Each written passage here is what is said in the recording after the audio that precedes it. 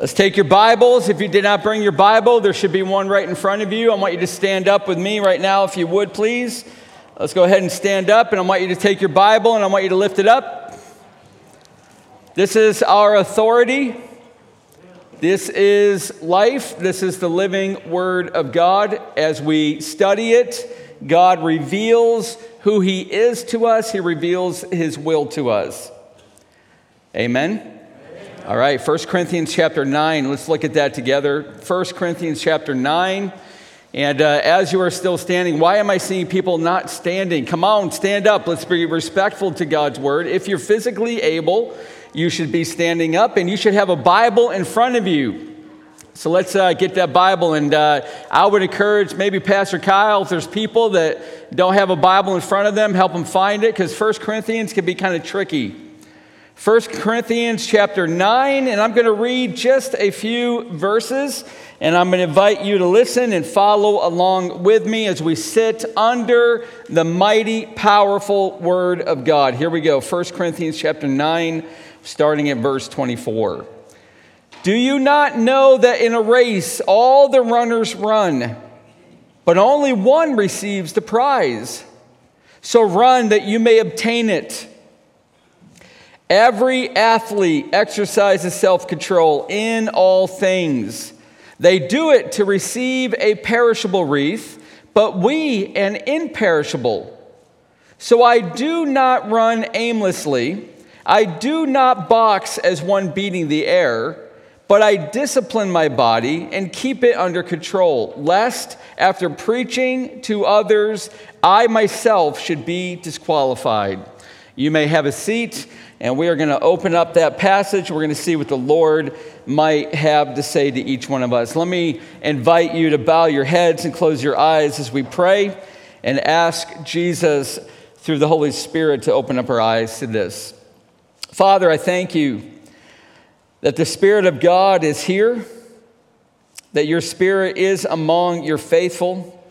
Lord, where two or more are gathered, there you are in our midst, and you are helping us understand. You are opening the Word of God to us, Lord. And if we find that we cannot understand the Word of God, we appeal, Father, to you, that your Spirit may open our eyes and open our understanding. And Father, I pray that we would sit under your Word gladly, joyfully, with great expectation, for you are about to speak, and we are about to listen. May your word be living and active as it is in our very soul. And in Jesus' name we pray. Amen. Well, we're starting a new series called The Crowned. And well, maybe I should start by taking you back 21 years ago. ABC News, it reported at that time, this is now 2002, that there were 564 awards shows every single year in America. 564. Now think about that. There are the Grammys, there are the Emmys, there are the Golden Globes, there are the Tonys. By the way, we have people here that have won some of those awards. And these awards, they are sought after by singers and actors and received with tears and fanfare. Winners at the Academy Award receive an Oscar statue, which, by the way, I learned has a value of $1.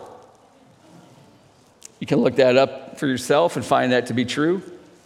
But there is an award ceremony infinitely greater than any of those that I mentioned, and the awards from this award ceremony will not be worthless statues and temporary fame. It will be an award of unfading crowns. And every person who has ever lived will stand before the judgment seat of Jesus Christ, called the Bema seat. And our eternal destination, I hope you listen, everybody listen, our eternal destination will be a consequence of what we believed while on earth. But our eternal compensation will be a consequence of how we lived on earth. I'm going to say that again. You see that on the screen? Some of us need to hear this. Some of us need to have our eyes wide open to this. Our eternal destination, where you will be for eternity, heaven or hell, there's only two options. It will be a consequence of what you believed here on earth, but our eternal compensation will be a consequence of how you live here on earth. And whether you go to heaven or hell, it will be determined by whether or not you trusted in the death and resurrection of Jesus for the forgiveness of your sins. And for those who do trust, they will not stand before Jesus to give account of their sins. Did you hear that? Believer, you will not stand one day before Jesus, before that bema seat, before the great white throne judgment, to give account of your sins. He's not going to replay your sins, for they have been forgiven by the blood of the Savior. You will stand, Christian, before Jesus and be rewarded for what you did from a motivation to please Him. Now you might object. What do you mean rewards? For are not Christians under grace and not under works? Rewards conjure, don't they, the picture of a mother holding out rewards for her child's good behavior. Mothers and fathers might say to their children at church, if you behave, if you're quiet, we will get you something to eat afterwards, or you can have this candy afterwards. Yet all through the Bible, God gives the promise of rewards to His faithful servants. So here we go. Each week of this series, I'm going to give you a little bit of a tour of this through the landscape of the Bible. Here's David, King David. He concluded in Psalm 58, surely there is a reward for the righteous. Surely there is a God who judges on earth. Jesus promised in Revelation 22, behold, I am coming soon, bringing my recompense with me, my reward with me, to repay each one for what he has done. Well, maybe you're not convinced yet. Maybe this is something you've never really heard before. So let me ask you a question. Was Peter wrong? Was Peter wrong when he asked Jesus, we've given up everything to follow you. What will we get? Doesn't that kind of hit cross grain on your soul? We've given up everything to follow you, Jesus. What will we get? And Jesus did not respond to him, Peter, don't worry about what you're going to get. Just be faithful. It's the right thing to do. Isn't that enough of a reason? He didn't say that. Here's what Jesus said.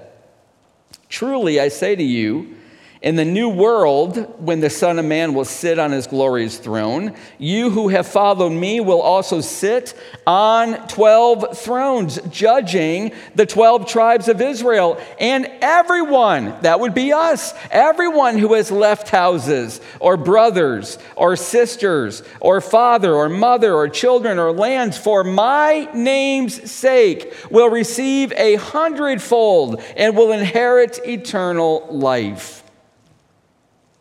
You see, all through the Bible, God keeps telling us He will reward His faithful servants. Now, everybody look up here. I'm going to take you to this verse you see in a moment. But I want you to look at me for a moment. Does that motivate you? It should. This is why there are so many scriptures on this.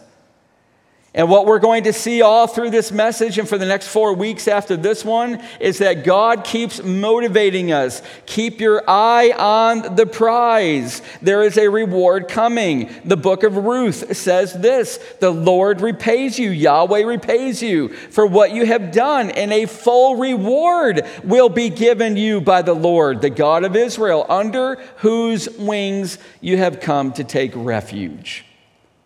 There's a reward.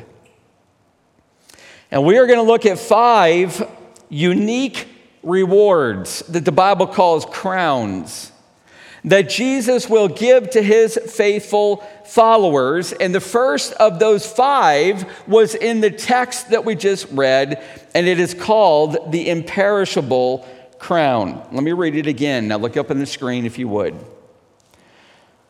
I've underlined the word for you. This is where you want to key in. Do you not know that in a race all the runners run, but only one receives the prize. So run that you may obtain it.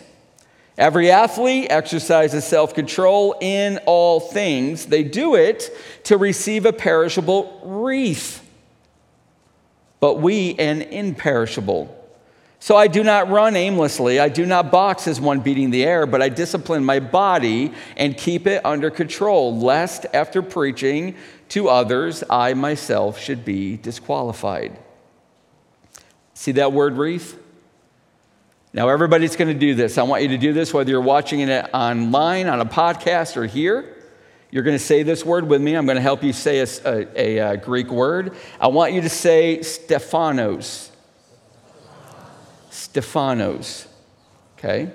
That's the word wreath. Let me tell you what Stephanos is. It's not a kingly crown.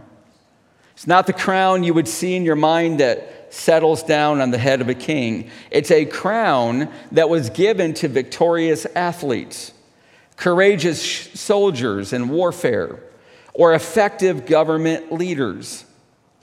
And these crowns, the Stephanos, was woven from oak and ivy and myrtle and olive leaves or flowers.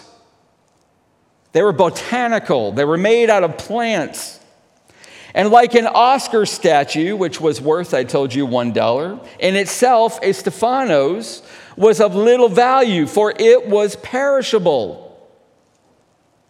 That's why he says that the athlete runs the race for a perishable wreath, a perishable crown. The leaves would dry out, the flowers would fade, the branches would turn brittle. It had fading glory. But Paul tells us there is a better crown. There is one that we should be seeking.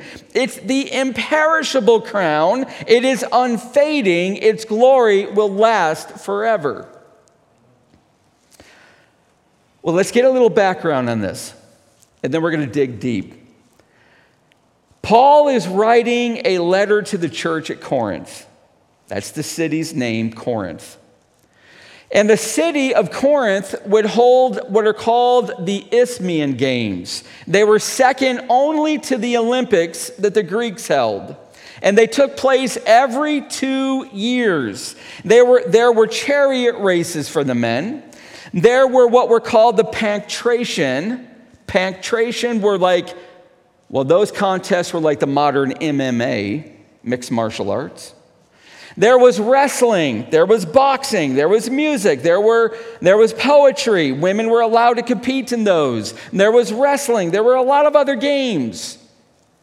And the city of Corinth had gymnasiums. I want you to picture this. This is a massive city, very modern city. They had athletic fields. They had athletes who would train year-round, all for a perishable crown, a wreath that would be placed on one victor's head. It was what motivated them, the pain of grueling training, the hope that they might receive that crown spurred them on. The victor, listen to this, the victor in any of these events would stand before a raised platform called the bema. That's what it was called. And the official would come off of the bema, walk down, take the crown, take the Stephanos, the wreath, and place it on the head of the champion, and everybody around would erupt in cheering and applause.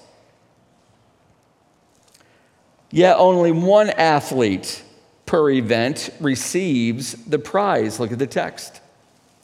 Only one victor would gain the crown. In the race marked out for us, God's people, every one of us are capable of receiving this crown, but you will only receive this crown if your life begins to do what I'm about to teach you. And now we come to the most important part of the message. But I've got to lay some groundwork, and I need you to truly listen. Now, I know there's people here that are probably on their phones right now. I don't know if you are or not. I'm just assuming that maybe you are. Can I ask you to put that down? Just get back in the Bible, get back into this passage, and really listen. Because what I'm about to tell you is utterly critical for you to understand. Salvation is by grace. Salvation is by grace. God freely saves sinners through the death and resurrection of Jesus Christ when they turn to him in faith, when they believe, when they entrust. Well, what does that word mean? Can I give you an analogy? Can I give you maybe a picture to think in your mind? Even if you're not a parent, I think you can maybe imagine this. But imagine, if you would, you're a parent and your child is so sick that the doctor says there's nothing else I could do for that person. But you hear of a remedy in another country that swears to be successful in the exact disease that your child is dying from. But it's going to require you to go overseas for a month or two, and you go to your boss, and your boss says, I can't give you that kind of time away. You leave, you're going to lose your job. You know what you're going to do? You're going to entrust your child to that care, and you're going to lose your job willingly to save your little child. But you can't afford this treatment, so you're going to have to mortgage your home. In fact, you may even need to sell your home and be homeless. You're going to be willing, parent, with your heart for your child. If that's what it takes, you will reorient your entire life around getting to that promised remedy. See, that's what it means to believe in Jesus. It means you're willing to sell everything. It means you're willing to abandon hope in everything and put it conclusively and exclusively in the person of Jesus for the forgiveness of your sins. It means you reorient everything towards Jesus. It doesn't mean that you just bring Jesus onto the playing field of your life. He's important, but he's not centered. That's not belief. That's what the demons have, and yet they do not know Jesus redemptively. You see, grace is God's free gift of salvation to those who will entrust everything to him for their eternal life. That's faith. That's what it means to believe. And it's not earned. Salvation's a gift. And it's a gift from our gracious God to believing sinners, not people that clean up their act, not people that quit drinking, not people that quit doing drugs. And now God will save you. Are you kidding? God loves to save you when you're a mess, when we're a failure. Salvation is never deserved. It is never earned. It is always a gift from our gracious God to those who will believe. And it changes us from sinners to saints, and it gives us new hearts with new affections, new desires, new motivations, new attitudes that are pleasing to God. Now I want you to hear this. Salvation, though it is not by works, salvation will inevitably produce works. See, if you are to come to me and say, Pastor, I am saved, and your life is no different tomorrow than it was 5 years ago, and you do not love Jesus with an increasing affection, I'm going to come back to you, and I'm going to be gentle, and I'm going to be truthful, and I'm going to tell you that's not what salvation looks like. See, grace changes us. The imperishable crown, the first of 5 that we're going to see, is given to those who exercise self-control in all things, verse 25. Did you see that word all? That's the Greek word pas. And what do I always tell you? All means all, and that's all that all means. Those who are going to receive the imperishable crown, when your life is over and you come before the bema seat, if you're going to receive this crown, then you will be like Paul, verse 27. You have learned to discipline your body and keep it under control.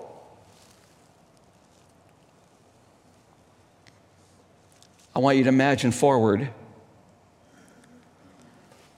Will Jesus one day walk down from that bema, walk down from that great white judgment throne with the imperishable crown in his hand?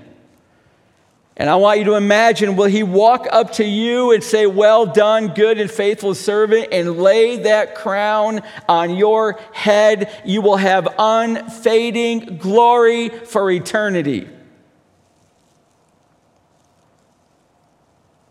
He will, if you learn to walk with him and bring your desires under his submission, under his control. If you discipline your body, if you rein in your appetites and serve God. You see, this crown is for those who overcome their sinful strongholds, who conquer addictions, who rein in their flesh. It is for those who learn to say no to the allure of this world's treasures and pleasures, and yearn for those of the world to come. But how?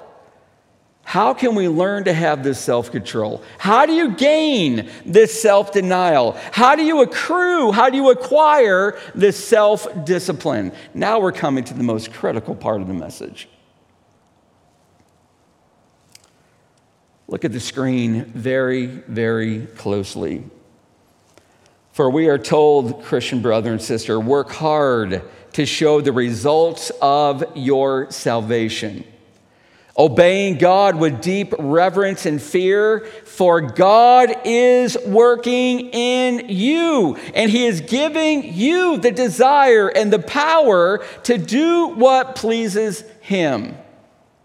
Look what Peter says. By his divine power, God has given us everything we need for living a godly life. We have received all of this by coming to know him. Look what Paul says in Colossians, that we are struggling with all his energy, all God's energy, that he powerfully works within me. Are you starting to get how critical this is? You want to gain self-control? You want to learn and master self-denial? You need to know in Christ, Christian, you have everything you need to live in every way he commands. That is a truth. It's by his power that you and I can learn, and we must learn to overcome sin, put our flesh to death, and serve our faithful God. This crown, the imperishable crown, is given to those who learn what Alistair Begg said. True freedom is not a license to do what we please, but the liberty to do what we ought. All right, now listen, it's really easy to hear these verses, really easy to hear the oft-quotable Alistair Begg, bring it back personally. If you're telling me right now that you are a believer, is this being evident in your life? If not, I'm going to tell you, go back to the cross and put your faith in Jesus. Because if you're a Christian, I'm going to tell you exactly what's happening. Are you listening? Christian, here's what's happening. The Holy Spirit is working in you. So cooperate with him. Battle your flesh. Gain the freedom with the power that he supplies. Learn to obey him. Live a godly life and gain the imperishable crown.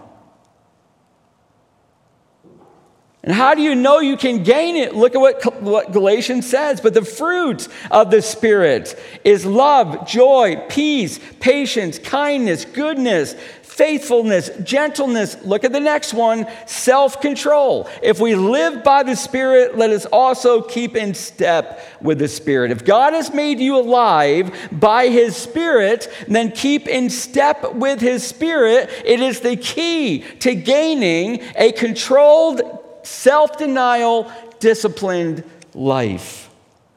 Well, how do you do that? Don't you want to know that? How do you keep in step with the Spirit?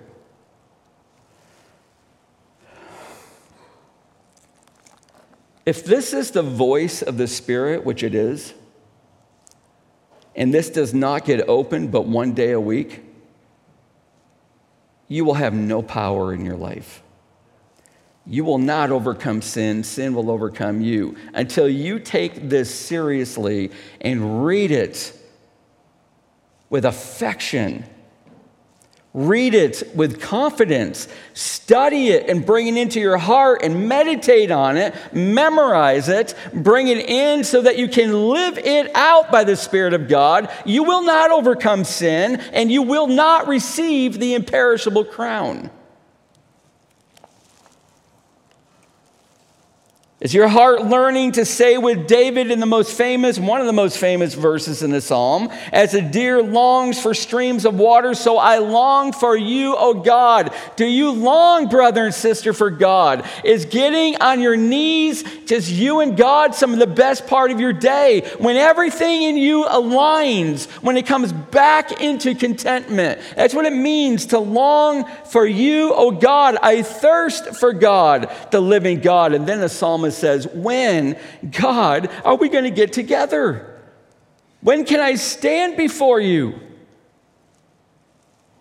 Are you on God's training plan in Titus? For the grace of God, that's the Spirit of God, has appeared, bringing salvation for all people, training us to renounce ungodliness and worldly passions, training us to live self-controlled, upright, godly lives in the present age. This is God's agenda. He has set the Spirit of God loose in your hearts, to dwell in your hearts, so that as you walk with Him, loving His word, finding your life's ambitions, coming together on your knees in prayer, then the Spirit of God is beginning to train you, and you are gaining self-denial and self-control and self-discipline. I got to tell you something. Paul wrote this in a climate of which Greek philosophy ruled the day. And Greeks tried to gain self-control. You know how they did it? They tried to do it by destroying all desire. The Stoics, this was a particular philosophy of the Greeks. They taught that if you could master yourself and endure hardship and pain without feelings, without emotions, without anything arising from within you, then you could be perfectly free. Let me tell you about the two first leaders of the Stoics, the very two men who led the Stoics. Their names were Zeno and Cleanthes. They both committed suicide, trying to destroy their desires. Some people even today struggling with sexual urges. They have their organs removed. They have their hands cut off. They have their eyes gouged out. Others struggling with their speech. They literally have their tongues cut out of their mouths. See, it's the best of the world to work from the outside in, and it never goes deep enough. It cannot bring about the change. The Spirit of God brings the gospel to bear, and the gospel always works from the inside out. You see, the gospel's way is for us to surrender to God in faith, walk so closely with Him that He begins to do a change in us from the inside out, and the power that He provides, because every day we're showing up for battle.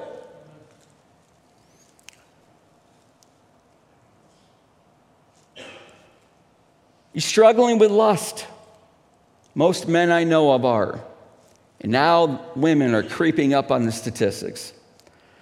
You struggle with lust? Let me tell you the key. Walk with God and go to war. Beat your body into submission. Believer, are you tired of the guilt and the shame of sexual immorality? Then fight and gain victory. This is what Puritan John Owen said. Let not that man thinks he makes any progress in holiness who walks not over the bellies of his lusts. You got to tread on lust. You got to walk on lust. You got to stomp on lust. With the power that God gives, you go to war and you fight. You got a problem with your speech, with slander and gossip and over hypercritical tongue?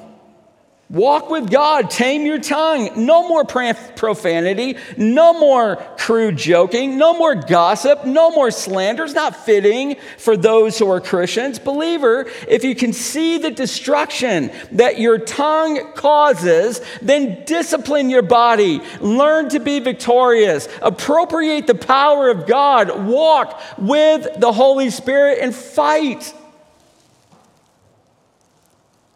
Are you greedy? Do you worry about money? Does it bring you anxiety? It's an idol in your life. You've got to vanquish your greed. How do you do it? You walk with God and you go to war. You stop pursuing this world's treasures. You don't pursue them. You pursue the next world's treasures. And the way you do it is you learn to be incredibly generous. If you want to kill the idol of greed and money and the love of money in your life, then learn to be generous. It will kill it. In fact, let me take you even more seriously into money. Believer, I want you to hear this because nobody's probably ever taught you this before, or if they have, it's very seldomly taught. Are you giving from your excess and it really doesn't reduce your lifestyle? That's not biblical generosity. Do you not know that generosity, the way that God modeled it and the way that God calls for it, will reduce your lifestyle? You will not be able to go on the vacations that you want. You won't be able to get the size of the home that you want. You won't be able to buy the kind of cars that you want or the clothes that you want because you are being reduced, but you're constantly being replenished. Why? So that you can be even more generous. If you want to kill the love of money, learn to be generous in a way that reduces your life. Are you overcoming your anger, your bitterness, your jealousy, your pride, your laziness? Are you battling against them in the power of the Spirit? Are you wielding the Word of God against them? Are you drawing close to God? Are you even not realizing that in a month you no longer struggle with what used to hold you prisoner? You won't even know when God frees you. It will dawn on you sometimes months later, and all you're going to do is erupt in praise to God. You're going to sing hallelujah because God, without you even knowing it, freed your life. Why? Because you walked with Him, you stayed in His Word, you kept in step with His Spirit, and you went to war. You battled. See, those who are going to receive the imperishable crown are going to be those who on earth learned to count everything as loss because of their surpassing worth of knowing Christ Jesus my Lord. For His sake, I have suffered the loss of all things and count them as rubbish in order that I may gain Christ. Paul said, I discipline my body, verse 27, and I keep it under control. This crown's going to be on his head. God is training us, Christian, to fight against the desires of our flesh. He's training us to battle. He's not going to fight it for you. I'm going to tell you right now, don't think that you can let go and let God. You can sit down and expect God to free you from your flesh's power. He's already done it by the cross. If you want increasing freedom, then you've got to fight, and you've got to walk with Him by the power of His word in battle. He trains my hands for battle. My arms can bend a bow of bronze. Is He training your hands for battle? Listen, willpower is not the issue in self-control. You're never going to defeat it. Your willpower is not going to be enough. Grace-empowered obedience is. So I want you to imagine with me that day when God, through Jesus, judges every nation. The Bible says all nations are called to the throne, the great white throne of judgment, the Bema. And He's going to separate like a shepherd the sheep from the goats. The sheep will be on His right, the goats on His left. And you know what? He's going to speak to the sheep first. And all heaven, the earth and the sky, rather, have fled. You will have no tree to hide behind like Adam and Eve. You will have no fig leaves to cover up like Adam and Eve. There will be nothing but you when you are called forward to the great bema. And Christian, when your name is called, I'm going to tell you exactly what's going to be going through your heart. It will not be fear. It will not be anxiety. It will not be terror, because there is no more judgment for you. Jesus is not going to replay your sins. He's not going to bring them back to your account.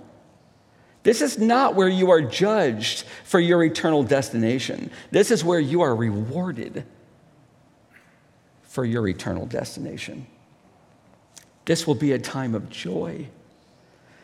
And yes, there will be some sorrow, because you will see when his righteous judgment examines your life for the purpose of rewards, that some of what we do, and maybe a lot of what we do, is going to burn up like wood, hay, and stubble, because you did it for you. You did it for your own purposes. You did not do it for God.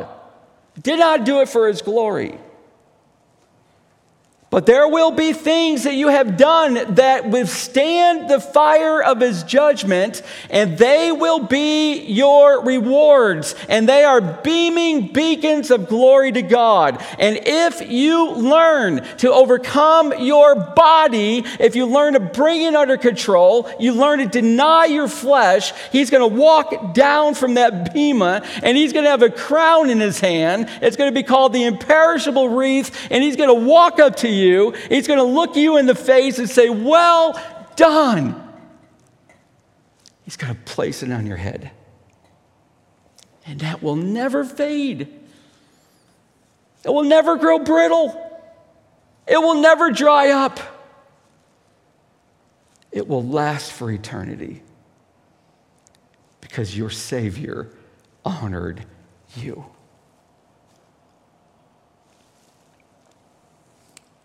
Well, can I close and ask two questions of you then? And would you treat these questions seriously? How eagerly do you desire to receive this crown? How eagerly do you desire to receive this crown? And very importantly, right now, what areas of your life, even as I've been preaching, is God revealing that you need to bring under his control, that you need to battle, you need to fight? I'll tell you how you enter the battle. First of all, you confess, you agree with him, then you repent. And the way you repent, Christian brother and sister, is to realize you did not just only break a command of God. You broke the heart of God. See, breaking a command of God just gets you to try to be better obeyers. But when you understand that our sin is breaking the heart of God, it reduces you back to spiritual poverty. That's humility. That's how you come back to being poor in spirit. And you come off your knees with a spirit-inflamed desire to go to war against your own flesh and to fight for the victory that he guarantees you can have. Let's pray. Father, I pray, as Paul said, that we would realize that we do not run aimlessly, but we fight in the strength that God, you yourself, provide. We run to win an eternal prize. And Lord, the prize that we looked at today is a wreath called the imperishable crown.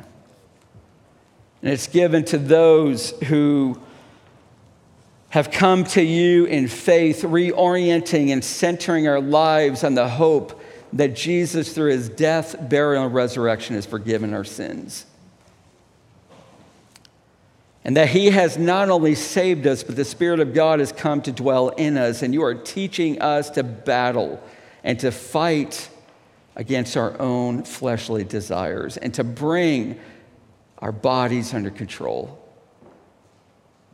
Lord, there may be some here that would have to say, I am not fighting. I am not battling. Right now, they will not receive this crown, but they can. They can. And they must. Father, I pray that if there is anybody here, and I suspect that there might be, has not even yet put their true faith in you, they will be separated over to the goats, and there will be no more opportunity for them. But today is a day of salvation. Today is still an opportunity. Let them turn to you in faith, and may you freely save them. In Jesus' name we pray. Amen.